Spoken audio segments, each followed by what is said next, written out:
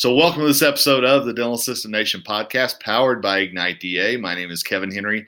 I am not only the editor in chief for drbicuspid.com, but also the co founder of Ignite DA. And so thankful you've joined us. Whether you found us through drbicuspid.com, Google Play, iTunes, or Stitcher, we try to provide the latest information that we can to help dental assistants and dental team members and dentists and everybody have the information that they need to succeed, especially in these days post COVID closure. And with that in mind, going to bring on a great friend and a great resource as well. And that's dental's pharmacology expert, Tom Viola. Tom, what's going on, man? Kevin, how are you? It's always a pleasure to be with you. Always a pleasure to talk to you. And I love it, man. We should do one of these every week because I get great feedback from everybody who reaches out to me afterwards with questions and comments. And it's always a fun time. So thanks for having me again.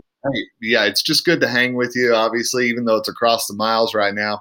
But, I know one thing that you and I were talking about just for a minute before we went on the air was the fact that, obviously COVID-19 has taken over the headlines in dentistry and our world, and so many things have been pushed out of the spotlight. And one of the things that's been pushed out has been opioids and their impact on our industry, on our patients. And I know you found a very interesting study, and I'm just going to kind of lob the ball up to you and talk a little bit about that and maybe its impact on dentistry. Yeah, you're right, Kevin. So much information is crossing our desktops right now, because everybody's home, they're reading their email. I mean, gosh, I haven't received as many emails as I've had over the last 2 months ever. It's just been, people want to communicate and that's the best way to do it. But in those emails, besides the personal ones and people reaching out who are fellow professionals, a lot of information. And I would love to say that it's all good information, but some of it's misinformation. And some of it's good information that gets buried because the misinformation is so sensational, it sort of rises to the top. But to your point, well taken, because of COVID-19 and everything COVID-19, other factors, other things that impact our profession are sort of getting, I would say silenced, but not in a bad way. Just they're not, becoming headlines like they used to be. They're not getting the same attention that they used to get. But now that we're going back to practice, now that we're all returning to practice, this is probably the best time to refocus, redouble our efforts on what we consider to be best practices. And so the COVID-19 thing, if you want to call it that, did a lot for changing the way we practice dentistry. And I'm sure I don't have to tell everybody who's listening to that exactly what that means. But it even impacted pain control as far as whether or not we should use ibuprofen, whether or not we should use Tylenol. But one thing that, again, as you said, didn't really rise to the surface was the issue of opioids. And it's ironic that a lot of healthcare practitioners and a lot of dental practitioners are looking at opioids again with renewed interest because they say, well, what better drug to treat dental pain if I can't use ibuprofen? Well, no one said you can't use ibuprofen, but putting that argument aside, because I've talked about it a lot, let's talk about opioids. So let's just assume we're going to use opioids to treat dental pain. Is there any greater pain relief factor? Is there any advantage to using opioids over NSAIDs and Tylenol at all? Maybe we should just confront this problem head on. If you had to choose one or another, which one would you choose in treating dental pain? Well, that was the subject of a study that was published in March. Again, right in the height of the COVID crisis, so it sort of got pushed aside, but it was in the Journal of the American Medical Association. Now, the Journal of the American Medical Association focuses on dentistry from time to time, but it's not their forte. Usually we rely on the Journal of the American Dental Association for that. Right. But this was in the JAMAS Network Open in March. I read it because I get the subscription, but a lot of people didn't see it, so I posted it on my Instagram page. Got a lot of commentary about it. A lot of the dental forums I belong to, same thing. It was a study conducted at the University of Michigan School of Dentistry. They have 14 dental clinics. And so they measured data from 329 adult dental patients who had extractions. Now, they were particular in segregating whether it was a surgical extraction or routine extraction. And out of the 329 patients, I can't say it was even. It was about 155 or so patients who had a surgical extraction and about 174 who had a routine extraction. But let's just say, for argument's sake, it was close to even. Yeah. So the point of the study was to understand the difference in what the patient thought. What was their reported outcome between the patients who did use opioids and those who did not? to see if there really was a difference, if people really did better in using opioids versus non-opioids. So, how did they conduct the study? They surveyed the patients after the fact. Now, this is a source of criticism for the study because people say, well, now you're relying on subjective data, how people felt after the fact. How can they truly remember exactly what they experienced if they weren't writing it down at the time? Well, as you and I both know, emotions make our memories stronger. So I'd be thinking, or tend to think, that people would remember if they had a good pain experience or not so good pain experience. Okay. So they surveyed them about the type of extraction, first of all, whether or not they used opioids, and the key here was, what did they describe their pain level as, and then what was their overall satisfaction? Were they more satisfied if they used opioids or non-opioids? Well, you can't test it on the same person because either they used opioids or not. So they took a wide sample and they compared the people who said they used opioids and the people who said they didn't use opioids, assuming that people had the same level of pain after an extraction. Might be a bad assumption, but how else can you do the study? Okay, so what were the results? 51% of the people who had a surgical extraction used opioids, and about 40% of the people who had a routine extraction used opioids. Okay, that's a pretty significant number, 50%, 40% roughly. But here's the interesting thing. In the surgical extraction group, which I would consider to be probably, more likely to cause pain, only about 65% of the people who used opioids reported moderate to severe pain, while 34 patients, or about 45%, said they had pain. So if you look at that on the surface, that means what? That means patients who used opioids reported having more pain than the patients who said they didn't use opioids. Okay, that's surgical, right? Let's look at the other group, routine extraction group, because you could make the argument, okay, surgical is more traumatic, it's going to cause more pain. Okay, so we go to the routine extraction group.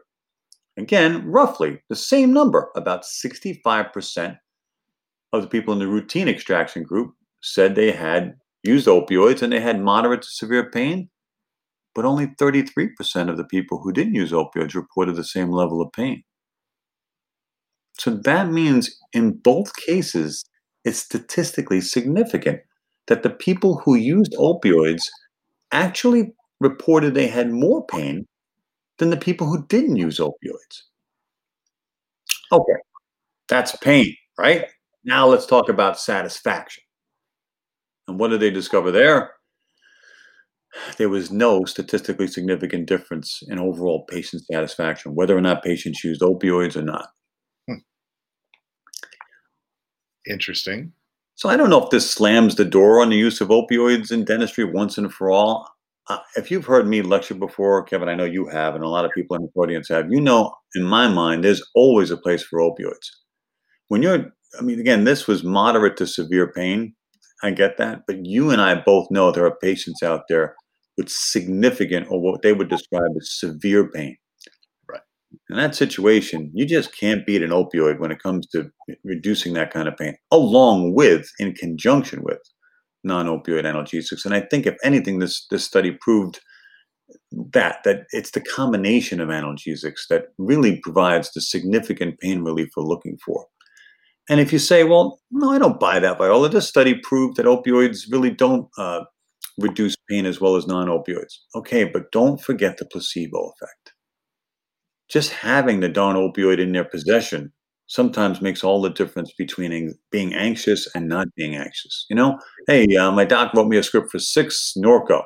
I may never take them, but at least I know I got them. And if it gets really bad, I'll take one.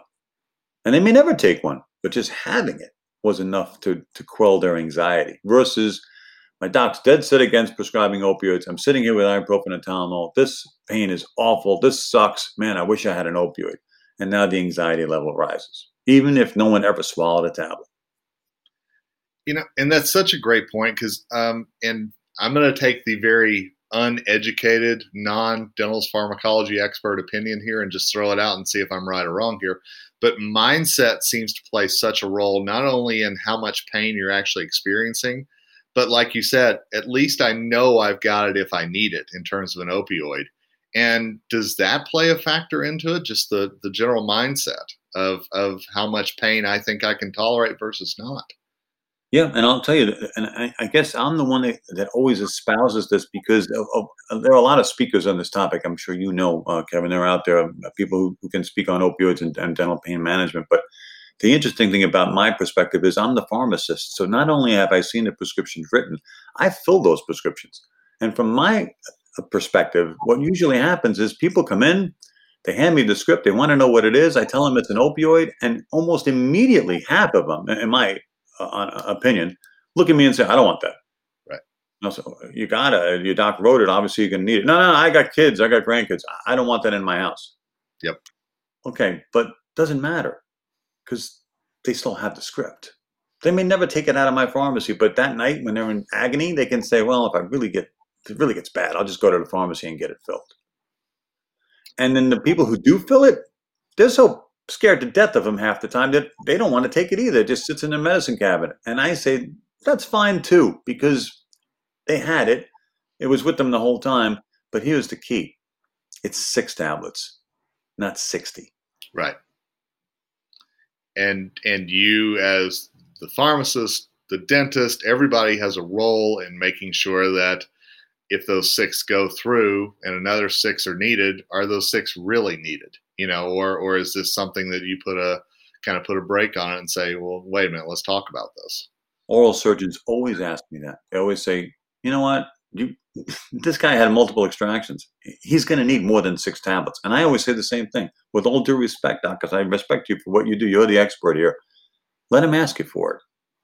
Because believe me, some people will make that 6 tablets last because they just don't want to take them. Yep. So you say, okay, well, that's opioids sitting in someone's medicine cabinet. All right, but it's 6 tablets, and I'm sure if they're that scared of them, they're going to want to get rid of them as fast as possible. So in the end, it's a win-win for everyone. The placebo effect wins out. But that's why I cast a dubious eye at some of these studies who say you shouldn't prescribe opioids at all. That's dead wrong. Opioids will always have a place in dentistry, if not for the placebo effect, then at least in helping them manage severe pain in conjunction with the non-opioids. I think if we took everything out of society that had some kind of a bad implication, we wouldn't have much left. I've got to be honest with you. I don't think. I would agree with you on that one, my friend. I think ultimately, this is always going to be a source of contention, and I totally understand why, because there are a lot of docs out there, and rightfully so, who say, look, that's my given right to prescribe. I have prescribing privileges. I'm going to prescribe an opioid when I see fit, and they should. That's their right. They're the doc. They make the call. So studies like these are valuable in helping them decide whether to prescribe, but not necessarily the be-all and end-all. And sometimes they get criticized and say, 6 tablets? That's not going to work. That the patient's not going to believe in them. And I say, I think it's the opposite. I think when you hand a patient a prescription for 60 Percocet, they look at that like 60. Yeah. I could probably take 2 of these and be just fine. But when you hand them a script for 6, and they say 6, and I look at them and say, yeah, that's all you're going to need, there's an inherent respect for those tablets now. Like, wow, I better not mess around with these things. They're probably really strong. So Tom, what's the biggest message? Because we know, as you said, dental practices have opened back up, are opening back up. We're still in those early stages in a lot of states. What's the biggest message out there for you, for these dental practices that are listening to this regarding opioids as we gear back up? Well, my advice has always been the same. Prescribe them when you see fit. Recognize that there's a placebo effect that's inherent, and there's also the ability of everyone to look at this from a different perspective. And that is, it's not only opioids and it's not only non-opioids. It's really a combination of the two. But please, if you've learned anything about this whole situation, especially with this whole controversy with ibuprofen, don't be so quick to abandon what we know works. The paradigms may shift from time to time, but we don't throw them out the window completely. Ibuprofen, acetaminophen, and opioids, when necessary, are the best way we treat dental pain. Tom, as always, great stuff. And I want to make sure everybody knows where to find more information and hear more of your nuggets of knowledge, shall we say. Thank you so much, Kevin. First of all, anybody who would like to learn more about what I do and my courses and the information I can provide, come visit my website. It's really very original. It's tomviola.com. And you can find me on Facebook and Instagram at Pharmacology Declassified. The reason I named my company Pharmacology Declassified was because I love declassifying pharmacology, making it applicable and practical. If you visit my Instagram and Facebook page, you'll find little nuggets like this. I'm always posting and open to, commentary.